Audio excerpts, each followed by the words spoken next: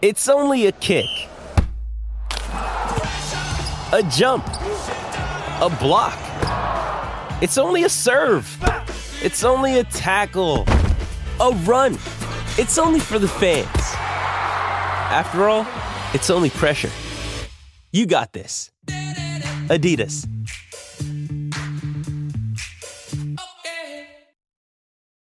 This episode is brought to you by Hyperice, the leader in advanced warm-up and recovery technology. They have tons of innovative products, like Venom-heated wearables to help soothe sore back muscles, Normatec compression boots to speed up recovery and increase circulation, and Hypervolt massage guns to improve mobility.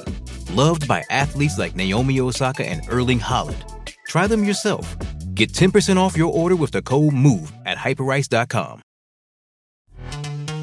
This episode is brought to you by Pepsi Wild Cherry. Pepsi Wild Cherry is bursting with delicious cherry flavor and a sweet, crisp taste that gives you more to go wild for. Getting wild may look different these days, but whether it's opting for a solo Friday binge watch or a big night out, everyone can indulge in their wild side with Pepsi Wild Cherry. Also available in Zero Sugar. So grab a Pepsi Wild Cherry and get wild.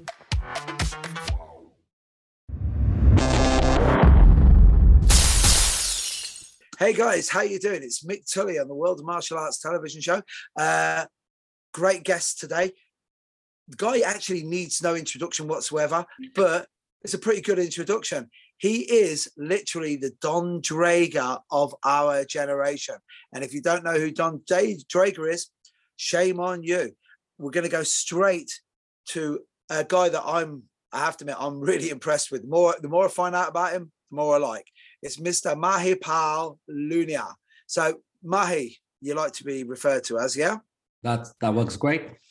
No, beautiful, beautiful. So what we're going to do is, instead of doing the usual preamble and finding out about who you are, we can get into that later. What I want to just get you straight away on is, you've got an upcoming symposium. And if you could explain, because it's a little bit different than a lot of the run-of-your-mill seminars. So it's a symposium. And first of all, what is it about? And secondly, why have you gone for this format? Okay. So first of all, thank you for having me here. It's a pleasure, and I really do enjoy sharing my passion of these arts with all those who are interested. Yeah. So first of all, what's the symposium about? Let's just take a step back. We most of us martial artists, we do love blades, yeah, and we love blades, and most of us have practiced one or two or three sorts of blades through our careers. But here's the thing: think about this for a minute. What blade conquered the world? It was not the Asian bladecraft; it was the Western bladecraft, right? And so you had Spain, and sometimes with as few as 300 people conquering entire countries. You have this rich history of bladecraft that people refer to almost in a mystical fashion, but I've never really just touched hands or played with it to say, hey, what can I extract from here, right? So he said, hey, let's look at this, because I love Asian martial arts just as everybody else. That's how I grew up learning things. But over a period of time, I said, why do we not also pay attention to this entire Western bladecraft? So now, one thing we have to understand is, this whole idea about styles and nationalism and purity, and quote me on this, is bullshit, right? It's pure bullshit, right? Because no art develops in a vacuum, right? When arts are tested, we like to use the terms pressure tested these days to say sparring, but these arts were head tested, meaning whose head was severed from the rest of the body, right? So we have to look at that and say, okay, who did these arts clash with?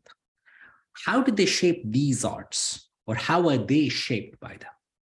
So if you don't study history, you're bound to repeat its mistakes.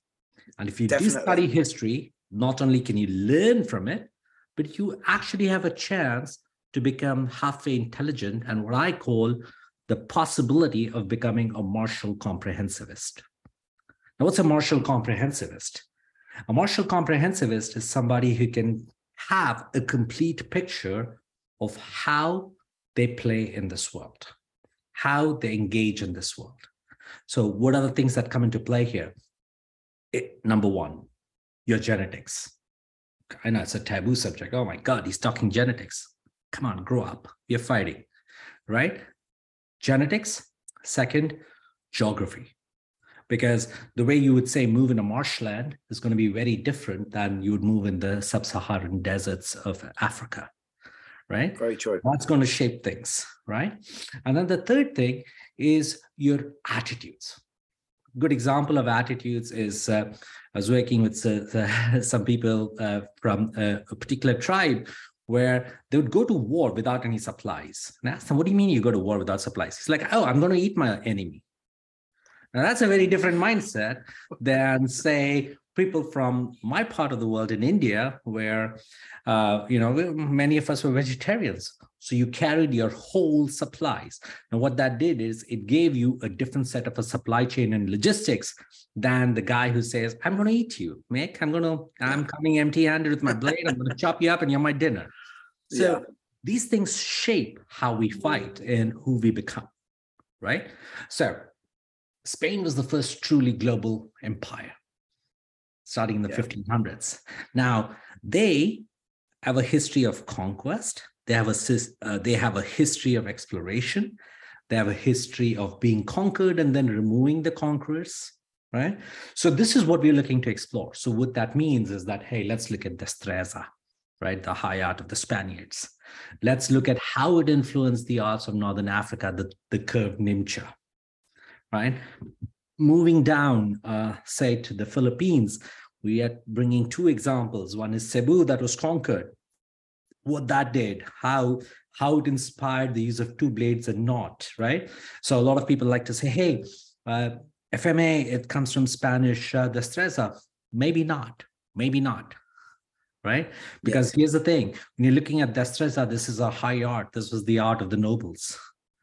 And the ones who were conquered were peasants, right? Yeah. Are they going to have access to the same kind of weapons? Not necessarily. So are they point oriented or are they edge oriented? So those kind of things have to be examined to actually understand whether we are living in fallacies or truly exploring the arts. It's interesting, just as you were saying that, I just like your take on this because, again, when we talk about martial arts, we always talk about the Eastern martial arts, Japan, China, the Philippines. And then if you've got even half an idea about history, Europe were pretty good. There's a lot of people in the world who speak Spanish. There's a lot of people who speak English. And especially in England, no one realizes about the martial arts. But in basically researching what you're doing with the symposium, it made me realize, even though I'm a Filipino martial artist, really, I teach Jeet Kune Do, I do jiu-jitsu, but Filipino martial arts and Kali I really, really like. And I had an understanding, but I didn't realize just how much of the Spanish influence, especially on the bladed arts, there was. So, can you explain a little bit, for the guys who are watching, how did that come about? Just say in Philippines, just give that as a case study all of its own. Wow, that's going to piss off so many people, but let's do it. If you want to know the reason, that's why I asked it. So I knew you were going to give me a good opinion. So this is still ongoing work, right? This is still ongoing work. So here's my take.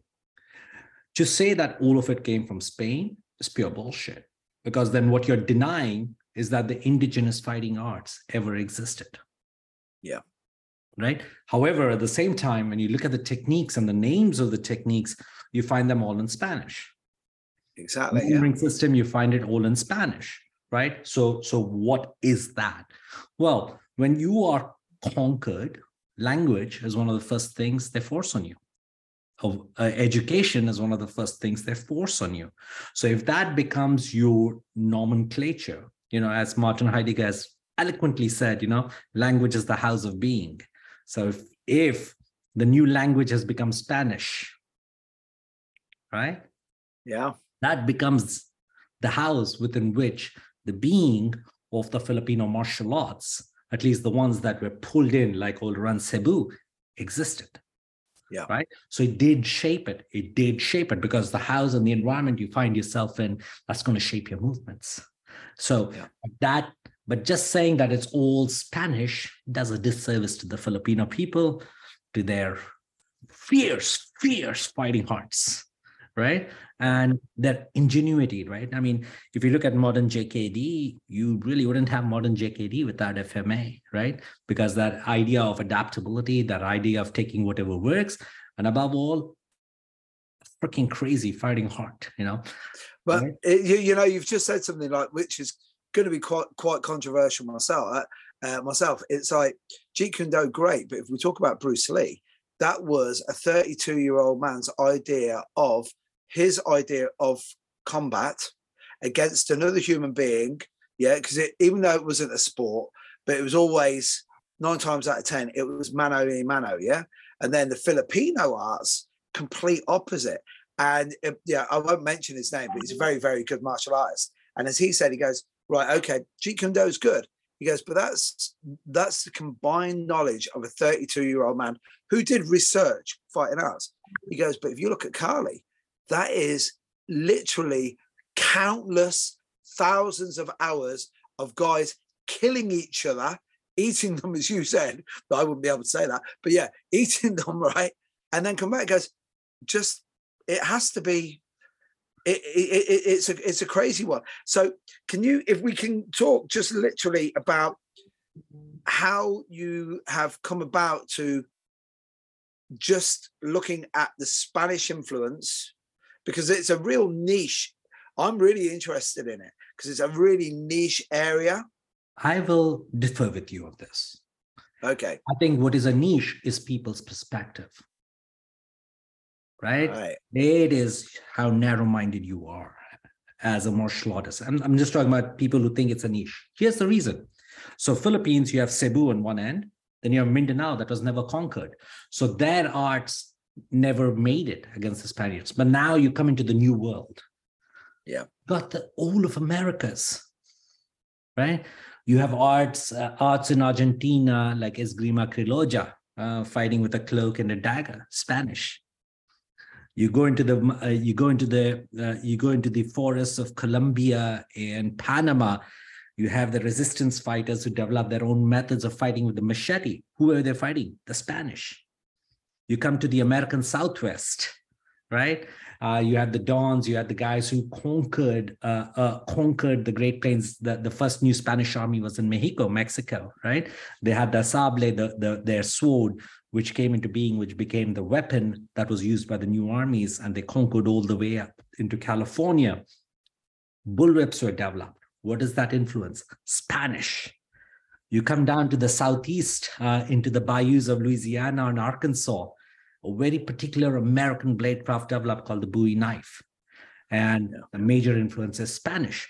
So I think a lot of us, especially, and you know what, I was guilty of this myself until 7-8 years ago, I think, where I was always like, hey, there's a superiority of the Asian fighting arts. But that's a perspective that was shaped by TV shows in the 60s and 70s, right? Yeah.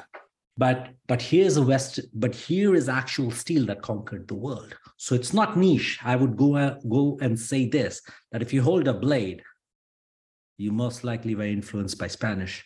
And the sad part is, if you don't study the roots, you truly won't be able to enjoy the fruit. So, that is, first of all, beautiful. But, as you're saying this, like the ideas coming to my mind are, I've said for years, I got into martial arts and I could have just gone boxing. But, a Mawashigeri Gidan sounds way more impressive. Oh, yeah. Than a round kick to the knee, And, it's that whole thing where, especially as young men, we're from this generation now where we were shaped by 2 or 3 movies. So we don't have the saturation point now. So, it was Bruce Lee's movies and then maybe Bruce Lee, whatever. But just as you were saying this, I'm thinking, man, Yeah. The Spanish fighting arts need a better PR guy, because somebody's taking a hell of a lot of credit when you put it that way. Now look at it this way, right? What changed Bruce Lee? What does Jeet Kune Do come down to? Okay, my limited understanding. Fencing and boxing. Where did fencing come from? The West. And that fencing footwork completely transformed Wing Chun. Yeah. Right? So even the most popular martial artist on the planet was deeply influenced by fencing. So this is what I mean. I'm like, what we need to understand is that, hey, let's shift. We went all the way one direction, but it's not about just swinging back and forth. But to be a comprehensivist, let's look at the impact of everything. Because when you do that, that's when you become, in my opinion, a superior martial artist, a superior fighter, and not just a fighter. Because, hey, look, I loved fighting full contact while I was in my teens and 20s. Can I do it now? Yeah, I can. But I pay the price for it much longer in terms of recovery. Yeah. Right? Now, what does that serve? Doesn't serve me well. What will serve me well is that I pull my weapons out, and then instead of spending time recovery, I spend that time hugging and kissing my little girls and playing with them. Exactly. Right? Because look, many of us are guilty of this, me included. When I was younger, wanted to be the biggest, toughest, baddest guy. Right? But let's be serious, when was the last time you saw an Indian guy with glasses be the biggest, toughest, baddest guy? It doesn't really happen, So, but here's the thing. What is the purpose of martial arts? It has to be two things. It's not just being the biggest, baddest guy. It's not just increasing the quantity of my life, but it's also improving the quality of my life. Right? Yeah. So if the martial arts is doing more to damage my body in preparation for a fight that I may or may not have in my life, that's pure bullshit. Yeah. Exactly. Right? Is what, Mahi, it's the classic trope of the warrior scholar, and it's funny because when you're younger, I used to see some of these guys who were doing the warrior scholar, Masterless Ronin shite, and I listened to them. I go, you guys are complete dicks. And then I was like, just get into the rock, And then obviously as I got older, and I was always interested in philosophy. I was always interested in becoming a better human being. And then it's like you were saying, when you were talking about, when you're younger, you get the blade. Say blade works, what you're interested in. So you're training, you're getting your attributes, you're getting crazy. And then as you get older, just the fact that you own the blade is pretty cool. Look after it, hone it. It's that whole thing of, especially the Japanese thing of the more you sharpen the blade, the more you understand the blade. And I truly believe most of the martial arts is all BS. I think it's just like, I don't want to quote Bruce Lee, but that vehicle for personal development, where it's like, right, so why do I feel better? If I just feel more, I say this all the time to young guys, why don't you want to be smart? The world's full of morons. Why do you want to be one of them? Read a book. Yeah, but I'm not interested in anything. You're interested in jiu-jitsu? Read a book on jiu-jitsu, and then guess what? You might get interested in something else. But yeah, it is fascinating. It's like you touched on a few points there, which I'd like you to just one especially. So, when you talk about the fencing and its influence, people now think of fencing more of a, dare I say it, a French thing, right? But where do you see the original fencing come from?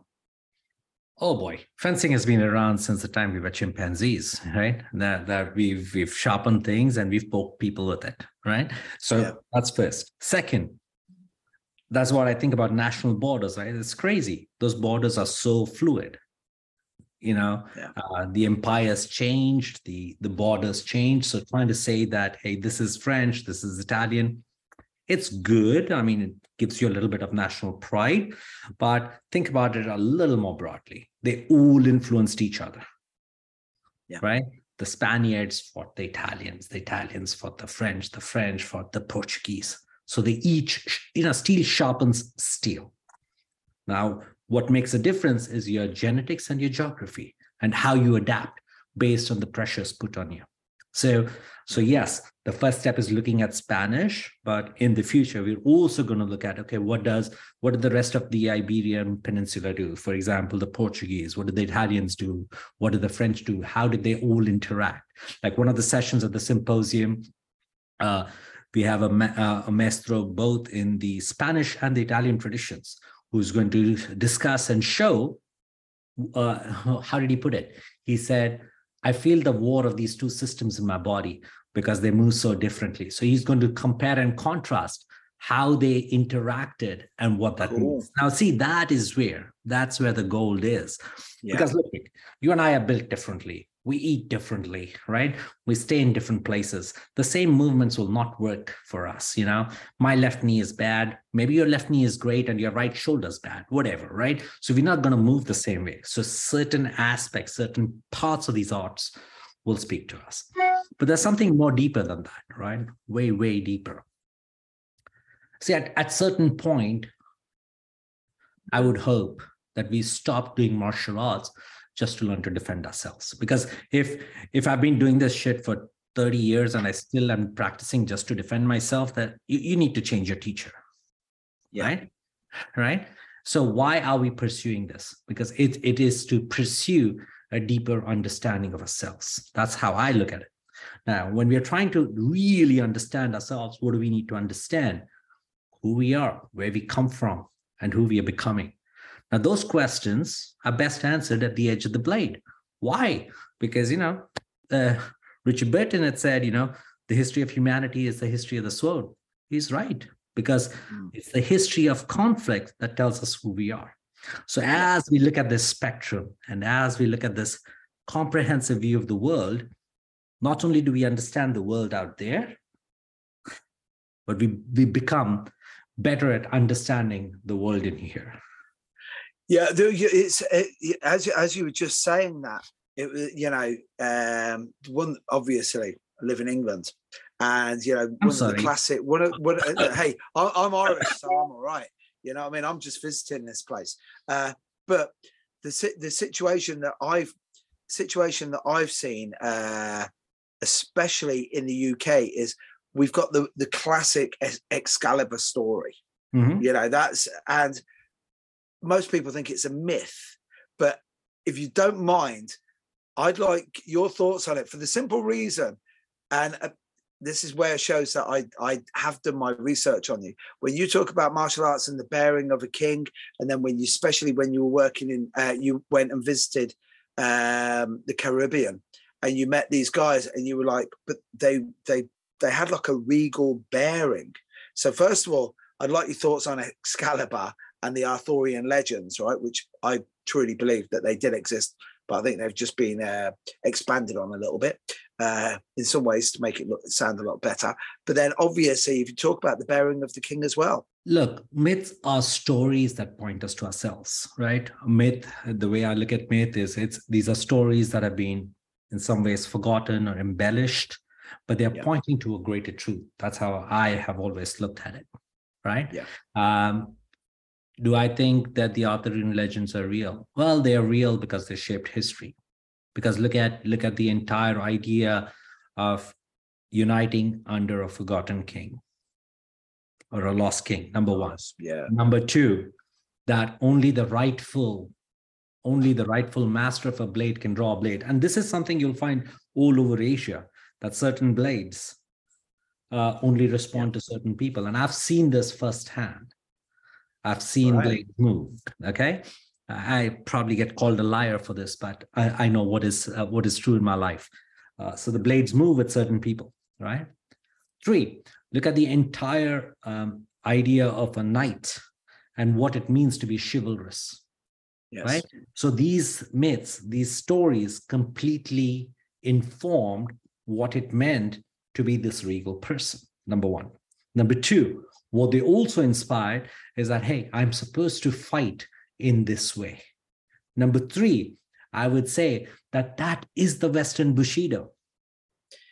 100%. Yeah, exactly. So and the end of it, between the British, the Spaniards, and the Portuguese, they conquered the world for 500 years. Yeah. So that warrior code works. And I get into trouble for saying this. They're like, oh, you're talking about a colonial mindset and imperialism being good. I'm like, look at me, I'm Indian. And look at me, I'm also an American. We kicked the British out in both places from two different strategies. But the fact is, they were pain in our butts for a few centuries, right? And they shaped us, right? So I don't think we can judge yesterday from today's values. Well, if you don't mind me saying, as you were saying, when you mentioned that it's the Western Bushido, when we talk about especially anything to do with chivalry, anything to do with being a knight, one of it's really lame, but it's one of my favorite movies of all time is Kingdom of Heaven, because there's so many great. It's Orlando Bloom's in it, and he plays a knight, but it's really good because there's a great line in it where just as he's about to make what the whole story is, Jerusalem's under siege. So Christians have had it for 1,000 years. Salah ad-Din's knocking on the door. The Templars have been really very naughty. That's a big term we should use. They've been very, very naughty. And what happens is this guy, Godfrey, his son, Balian, that's who Orlando Bloom is playing, he turns around and he goes, we've got to protect Jerusalem. Not the Jerusalem, but the people.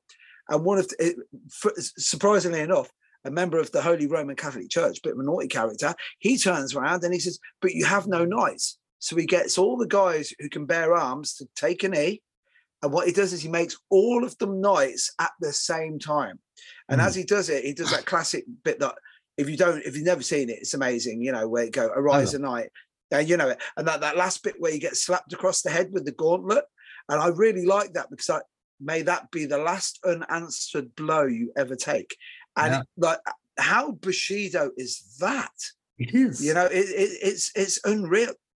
Hey man, you can do that with a Japanese accent, mate. You are ninja level. And look at the other thing.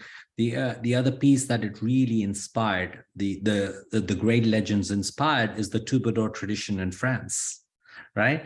And what did they do? What did they do? They would go out in the quest for the Grail for the fair lady. But where would they enter the forest? They said, enter the forest where it's darkest for you. Yes. Right. Now that's Carl Jung right there, time. It is Carl Jung of that time. Jungian territory there, man.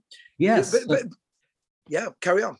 Yeah, so it is Jungian territory, but Jung came so much later, right? But these guys were already capturing that, the idea that you have to go where it's darkest for you. And I would argue that the Western alchemical traditions are equal to the Eastern Taoist, the Eastern Bushido traditions. Definitely. The fact is that they have not been understood. And here's the thing, this false dichotomy of East and West, you get trapped in one of the two and you try to make the other bad. But those are two extremes within us. And I live those two extremes, being of East Indian origin here, living in the United States. And exactly, my homes, I love both my homes.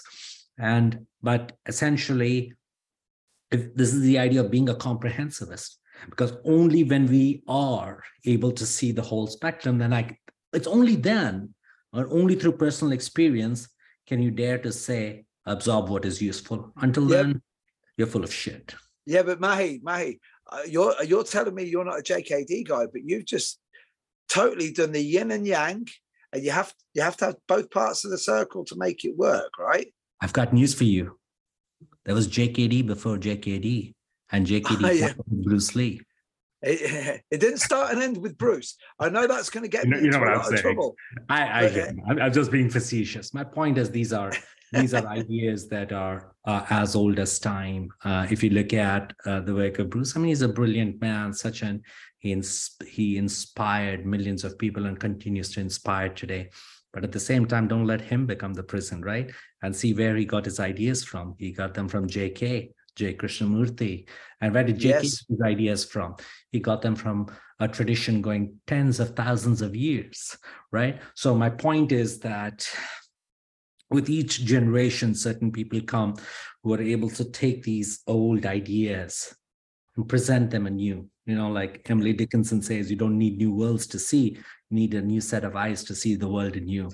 And that's you've hit the nail on the head. I literally was only talking about this to a friend of mine yesterday, because it's the rediscovery. And the problem is, to quote Guru Anasanto, is he always says, when you start training, you will think you are a genius because you discover it. So, and it's like he said, he goes, we'll take America for example, yeah? Columbus discovered America. Unfortunately, there was 130 million people there already who were like, oh yeah, you can call it whatever you want, but it's still this. So if you don't mind, Mahi, with the symposium, you've already mentioned, I don't know if I've got this right, but have you got 20? So it's limited to 25 correct attendees, right? So what is the criteria to get to this symposium? So a couple of things, you got to have that interest. You got to have, you got to have a broadish background, right? And when I say broadish background, I'm not looking for people who've done this for 50 years. At the same time, I'll be looking for 2 or 3 guys who've just done this for 2 years. Because what happens is when you have this wide spectrum and diversity, the kind of questions that they ask forces the maestros to answer in a very specific way. Number one. Yeah. Right. Number two, you got to be humble. Okay. It's boring to be around. Exactly. Been there, done that. Move on. This is my thing. If you want to come to my house and play, I don't need to see what a big dick you wield. Okay, so come in and enjoy. Metaphorically, I should add, dear viewer. I would hope so. Otherwise, that'd be quite a few grades out there. yeah. We're not doing Krav Maga. There's not going to be any. There'll be no bris today, gentlemen. Yeah. You're gonna land me, Meg. You're gonna land me. That one. Oh Jesus. Okay. I'll try my best. Have a broad background. Be humble. Be willing to learn. So one of the things that we do is make sure that they first sign NDAs for a whole bunch of reasons. Second, I personally interview all the people. I just want to make sure that, hey, you and I fit well, and we understand each other well. Because here's the thing, I'm not in the seminar business, so I don't have to make you happy.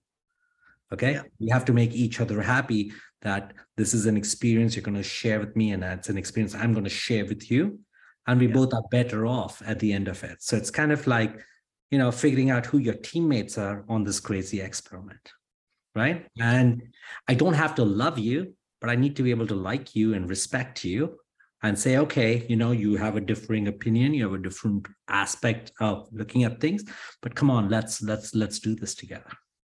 Yeah, you see, this is the thing. It's very refreshing to hear that in today's world, really, where it's a case of everything is now, it's a commodity. Everything has a price. And then when you actually meet people and you say, well, actually, no, you might not be the right fit for me. Like, that's the one thing that I always pride myself on, because I don't want to teach you. If I don't like you, I don't want you in the room with me. No, why? Because life's too short. Life is too short. So you mentioned some of the maestros that you're going to have here, and some of the guest instructors, for want of a better term. Can you give us an idea of the sort of people that you've got abroad? Sure. So I'll just go through the list. So number one, we have Ton Pui, who specializes in Destreza of the Radha school. He's going to come down and show the latest development of how Radha school of fencing came about. Number one. Number two, from Cebu, one of the Kanyate brothers, key collaborator and top student, Grandmaster Ron Liu, is going to show how the Latigo Idaga works. So the short whip and the dagger, right? So this is the beginning. You begin to see the evolution of two-handed weapons, which are mismatched, asymmetrical weapons, Yes. right? 3 from Mindanao, the island that was never conquered by anybody, really, Gentleman Mushtaq Ali Ansari is going to show some of the fighting principles of the spear, the shield, and the sword. I hope I can twist his arm into showing the Kampilan. He's one of my teachers. He doesn't like showing it, but I hope he will at least show some of those principles, right? Then coming on to Northern Africa, the Nimcha, the curved saber, that is what the Moors used when they were in Andalusia and they were kicked out, whatnot, right? Depending on who you ask, one say kicked out, the other say forced out. But okay, I'll let those experts decide that. But it's the curved blade. So the classic battle between the curved saber and the rapier, right? He's also going to show El Matrag, which is the long staff, on how the Northern African long staff works. Coming into the New World, we have Professor T.J. Irby. Brilliant man, a fearless explorer, and understated to the core. Just one example, he was working with Helio Gracie in the early 80s, serving as his translator. He's the only outsider to have been allowed into Grima, and he's graduated from it. So he's going to show how the machete arts developed in the jungles of Colombia and Panama. And he's a professor in New York. So it's not just a nobody, Yeah. Then coming on further up to the vast expanse of the American Southwest, the bullwhip was developed. Anthony DeLongis, who studied Destreza, was one of the first people who made the first DVDs on Destreza, also a pioneer with the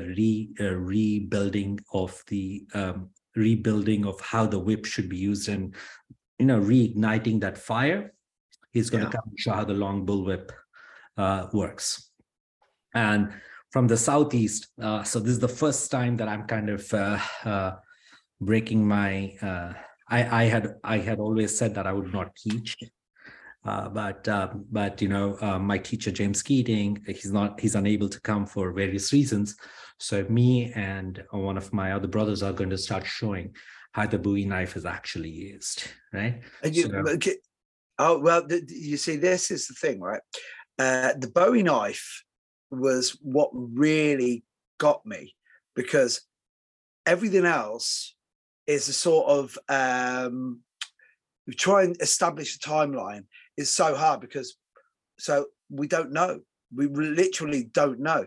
But with the Bowie knife, because it's a recent development, really, and then obviously because it's a recent development as a blade, famously the Jim Bowie knife, right? And the other one as well is what got me, that really piqued my interest, was Louisiana, Arkansas, and I'm like, because Louisiana, all you think about is New Orleans partying, and then you realize that those Cajun boys down there take no messing. So tell me about this. What happens when you party a lot? You bloody fight. You get into trouble. Right? So, I'm Irish, man. Yeah, I know. So then, as one of my Irish friends taught me, he said, "Oh, the question to ask is this a private fight or a public fight?" So I said, yeah, like, well, you can always I like that. Yeah, you can always tell when it's a wedding because the girl's wearing white. That's it, because they're still fighting. Yeah. It's so the Bowie knife. So when did you start training in this? And if you don't mind, before you do that, I'm getting ahead of myself here. When did this knife art start? Okay, can I just hold on to this question to the side for a second? I'll finish the other 3 instructors and I'll come back to the sorry, I jumped in too early. Sorry. No. I didn't realize it was another 3. So the Bowie knife, my brother-in-arms, Dexter Mitch, and I will be showing this. Now, then looking at, okay, how did this transform the Chinese arts, right? So the Chinese are going to go all crazy, like, no, Spaniards didn't influence us. Look at Wing Chun, look at JKD, right? So this is where one of Ted Wong's top students in Spain, who is also a flamenco dancer and is deaf, is going to show how fencing transformed JKD, right? Ooh. So, and he moves, he's poetry in motion. Just watch him move, he's poetry in motion, right? And then last, there's an organization called the SCA. What do these guys do? Now, think about them as dog brothers with swords. Oh, yeah. Oh, Yes. yeah.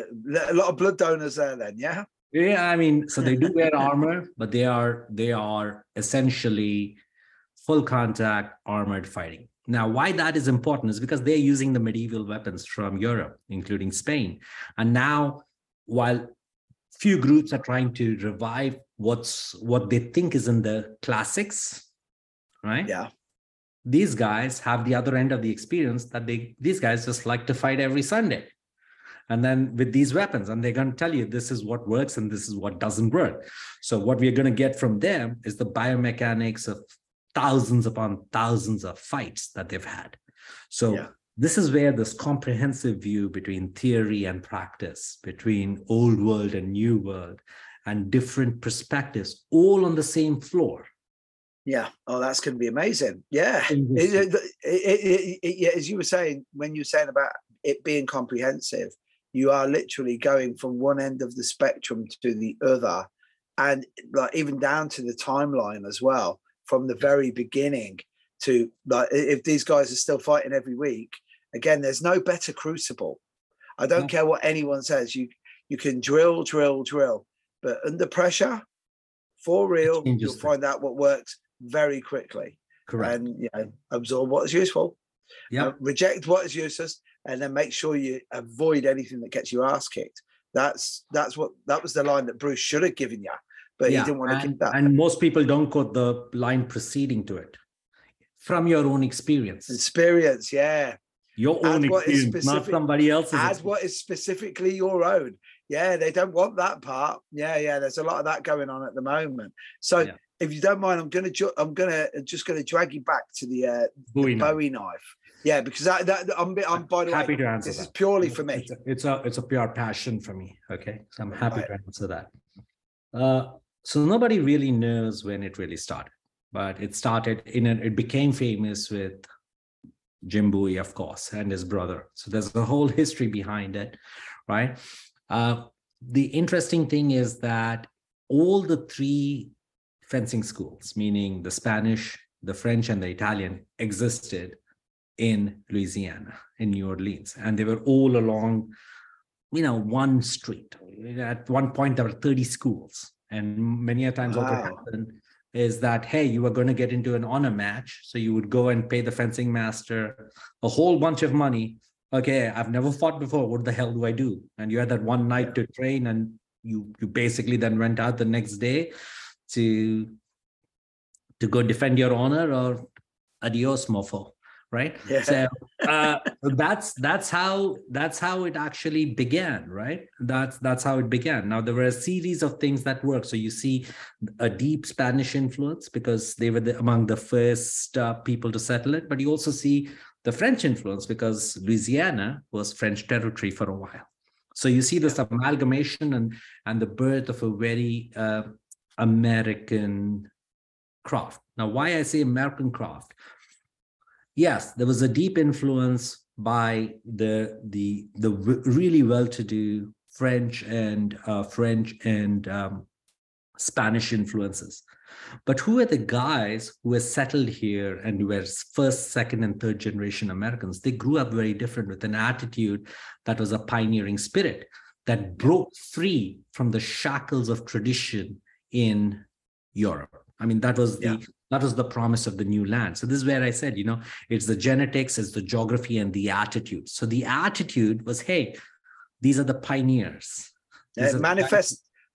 Manifest destiny, man. It is. You explain that. You explain that to people. They go, "What? Oh yeah, God wants us to. God loves us that much. He even killed all these guys for us." Yeah. It's but it was like it was a common cold, but it sounds a lot better. It sounds a lot. So how did you? So how did you start studying? James Keating and Bill Bagwell are the two guys who basically revived and saved what was the Bowie knife, right? Because what has happened is it kind of started to disappear with the knife being banned in so many places. They even had hearings in the damn Congress, which is our parliament, around the Bowie knife, and there were congressmen and senators who have actually pulled out the Bowie knife during hearings. So there's a deep, long history, right? So it went into ill fame and also the rise of the gun, right? And then, of course, we Americans love guns. So they're like, hey, this is better. If I can shoot you guy from 50 feet, I don't want to get messy with the blade because double kills happen all the time, right? So those two things got the Bowie knife to go sort of into the background or disuse, but it was never lost, right? I've met quite a few guys who are, how shall I say, moonshiners and bootleggers. Yeah. Right? They still use There's a lot of them in that area. There's a lot of them in that area. Funny, it's a family business. It's part of that culture, you know, like some people drink, some people make the drinks. You need both. And these guys made the drinks and then they smuggled, and they had to make sure that their stuff was safe, right? So these guys still use it. And I've met a few of them who were pretty damn scary with it. But anyway, the credit for it goes to James Keating and Bill Bagwell and recreating some of the Bowie knives, and his knives are pristine. They start at about $3,000 and go higher, right? But it's like it moves like butter in your hands if you know how to use it. Yeah. And then James Keating basically collecting all the techniques and recreating and putting a structure in a way that it can be then passed on. So since about 2013, I've been studying with the man, and I'm on the phone with him at least twice a month, if not 3 times a month, you know. And back in the day when she was not my wife yet, she was my fiance, she used to get mad at me because I used to have she used to say, oh yeah, you have your Friday night date with Keating, and because I would not take her out Friday nights. So that unfortunately, that is as age old with martial artists. You'd rather wrestle men than be with me, and I'm like, yeah, but you know, it's just how it works. So, May, whereabouts are you holding the symposium, and when? So March 17th, 18th, 19th. This is St. Patrick's Day. Yes. Yeah. What better day to pull out blades? Because after baby Jesus's birthday, it's the most important day of the year for me. Yeah. And then this will be in the Bay Area in California, close to the San Jose airport. So one of the things is that we don't publish the location. Only the people who are in the program attending. Attending, they get it. We don't want any spectators. We don't allow any wives, any children to come in. This is very serious. You come in at 7 a.m., the doors close, no Wi-Fi. You don't take pictures, no videos. You pick up your weapons and you play till 10 p.m. And then we do that for 3 days. Wow. So it's 40 hours. So think about it this way. Your most traditional seminars are 3 hours, 2 hours or 3 hours. This is 40 hours. Wow. So how do you apply to so just go to www.theimmersionlabs.com, right? www.theimmersionlabs.com.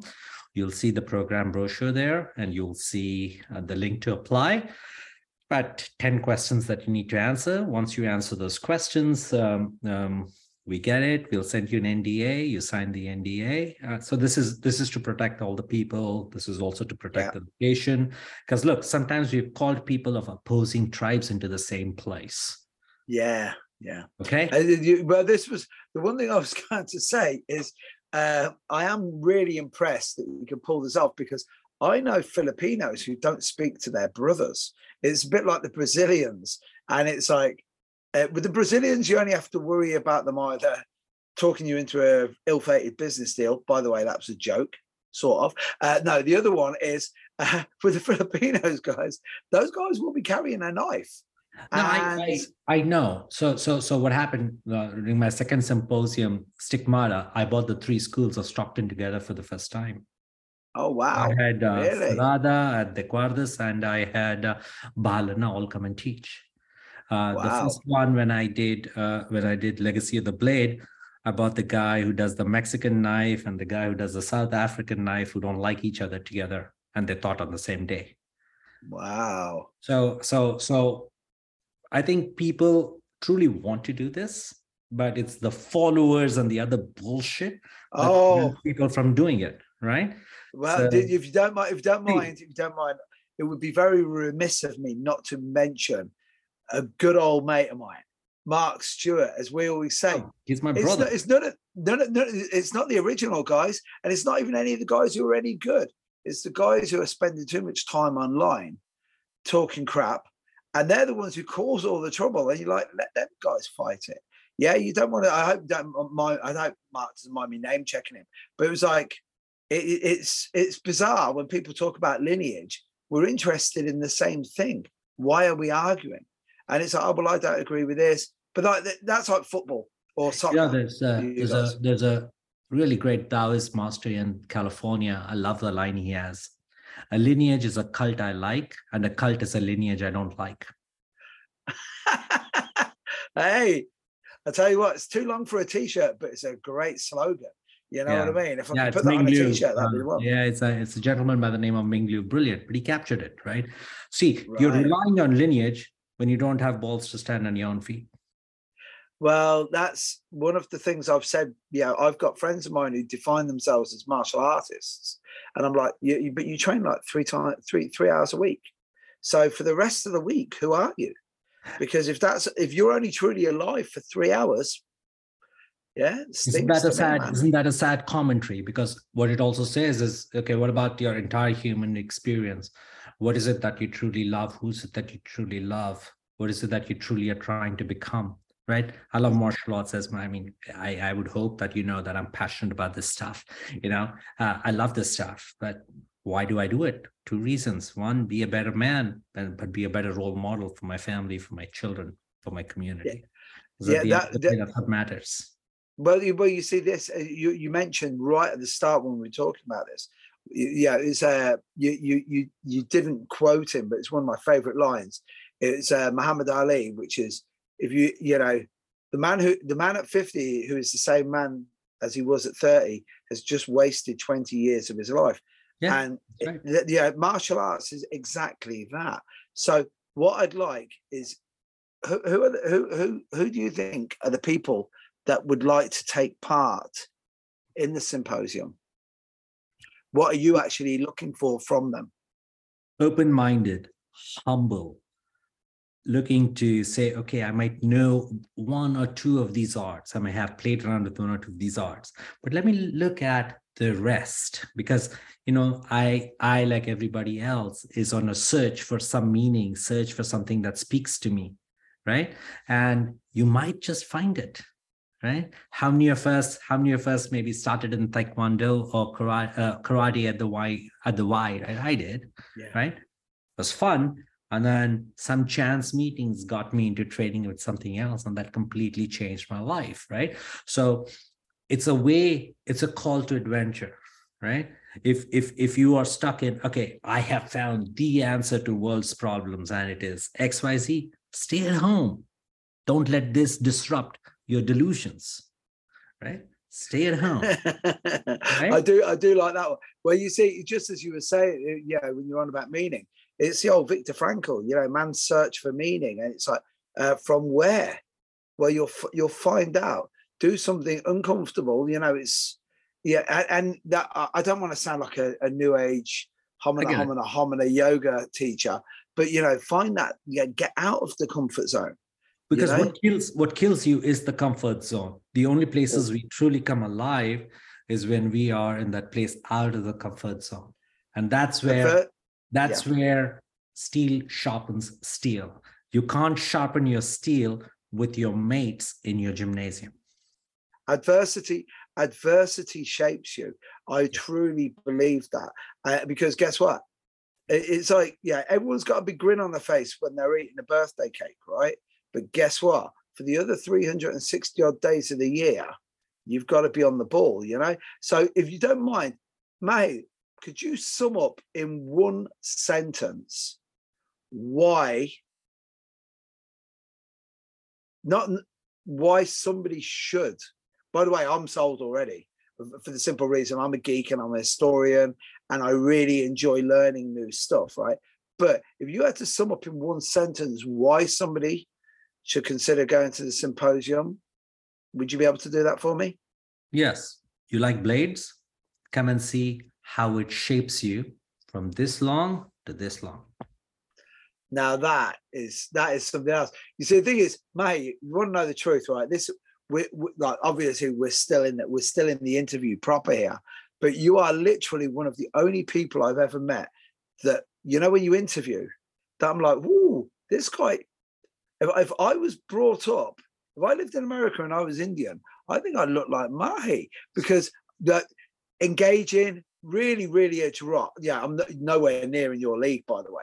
Oh. But it's like the crazy thing is, it's your attitude towards this. If you want to know the truth, I think your attitude towards the symposium, the adventuring, which, if you don't mind, I'm just going to quickly mention now for the guys who are watching this. Please get the chance. Just Google Mahi, check him out. When I said at the start about him being the Don Draper of our time, that is the truth. There's so many arts that would be lost. But as I said, as we were going through when I was doing my research, I had no idea there were so many arts in the Caribbean. I had no idea. And then you went to some hairy looking places. As I said, if Indiana Jones was wearing a gi, he would look like you, because that's the two worlds that you're transversing when you do this. So is there a link that you'd like for the guys who are watching this?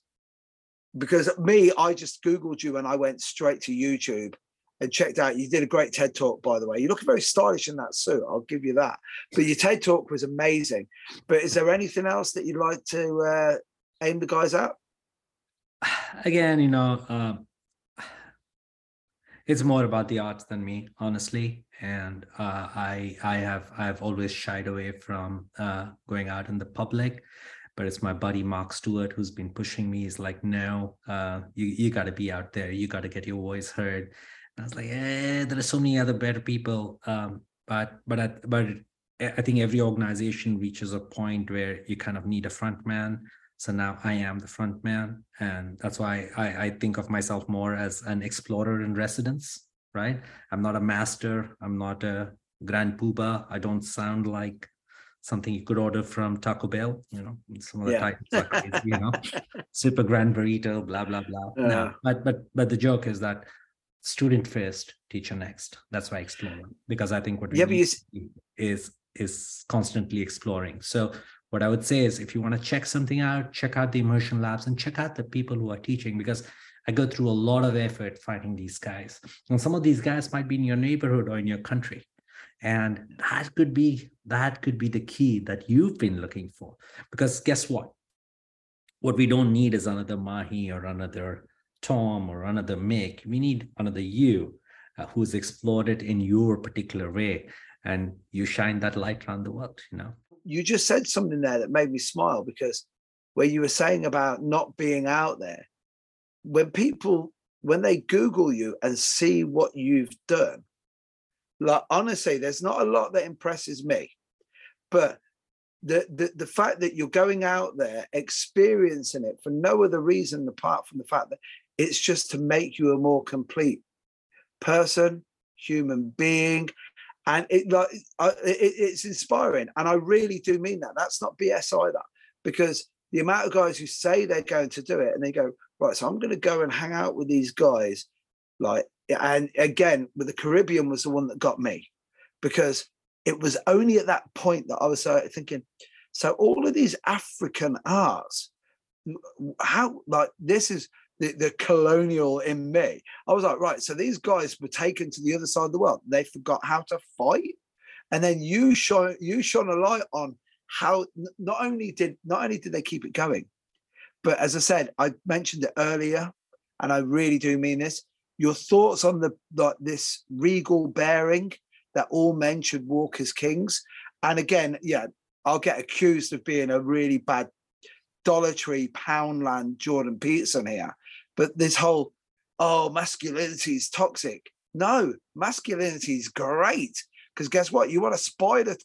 If there's a spider in the bath, Mahi, guess what? No feminist is going to get that spider. They'll be asking for Mick Tully. You know what I'm saying? I'll put it this way. When you look to destroy masculinity, you are going to also destroy femininity.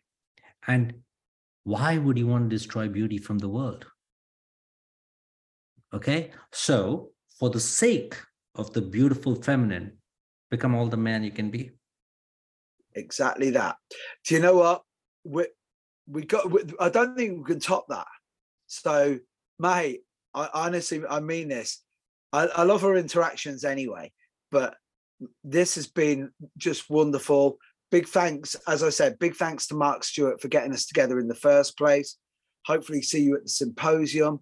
Guys, if you're watching this now, it's dead easy. There'll be all the links that you need. I'm going to do the Joe Rogan bit where it's like along the bottom there. There'll be all the links that you need to do this. And man, you know, life is so short. We've got a great opportunity. And nothing else, you know, you're in the Bay Area, right? If you're from England, guess what?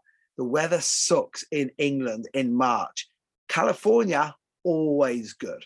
All right. So Mahi, I really mean this. Thank you so much. Thanks again to Will Henshaw for putting this all together. And one more time, Mark Stewart, I'll be drinking a Pabst just for you. Blue Ribbon. Other beverages are available, Mahi. I have to say that so it's been a real pleasure. Thank you so much. And, you know, I look forward to us crossing blades and breaking let's do more of this. And getting a little drunk and happy at the same time. Let's do all of this. All right. God bless. Thank you. Bye-bye.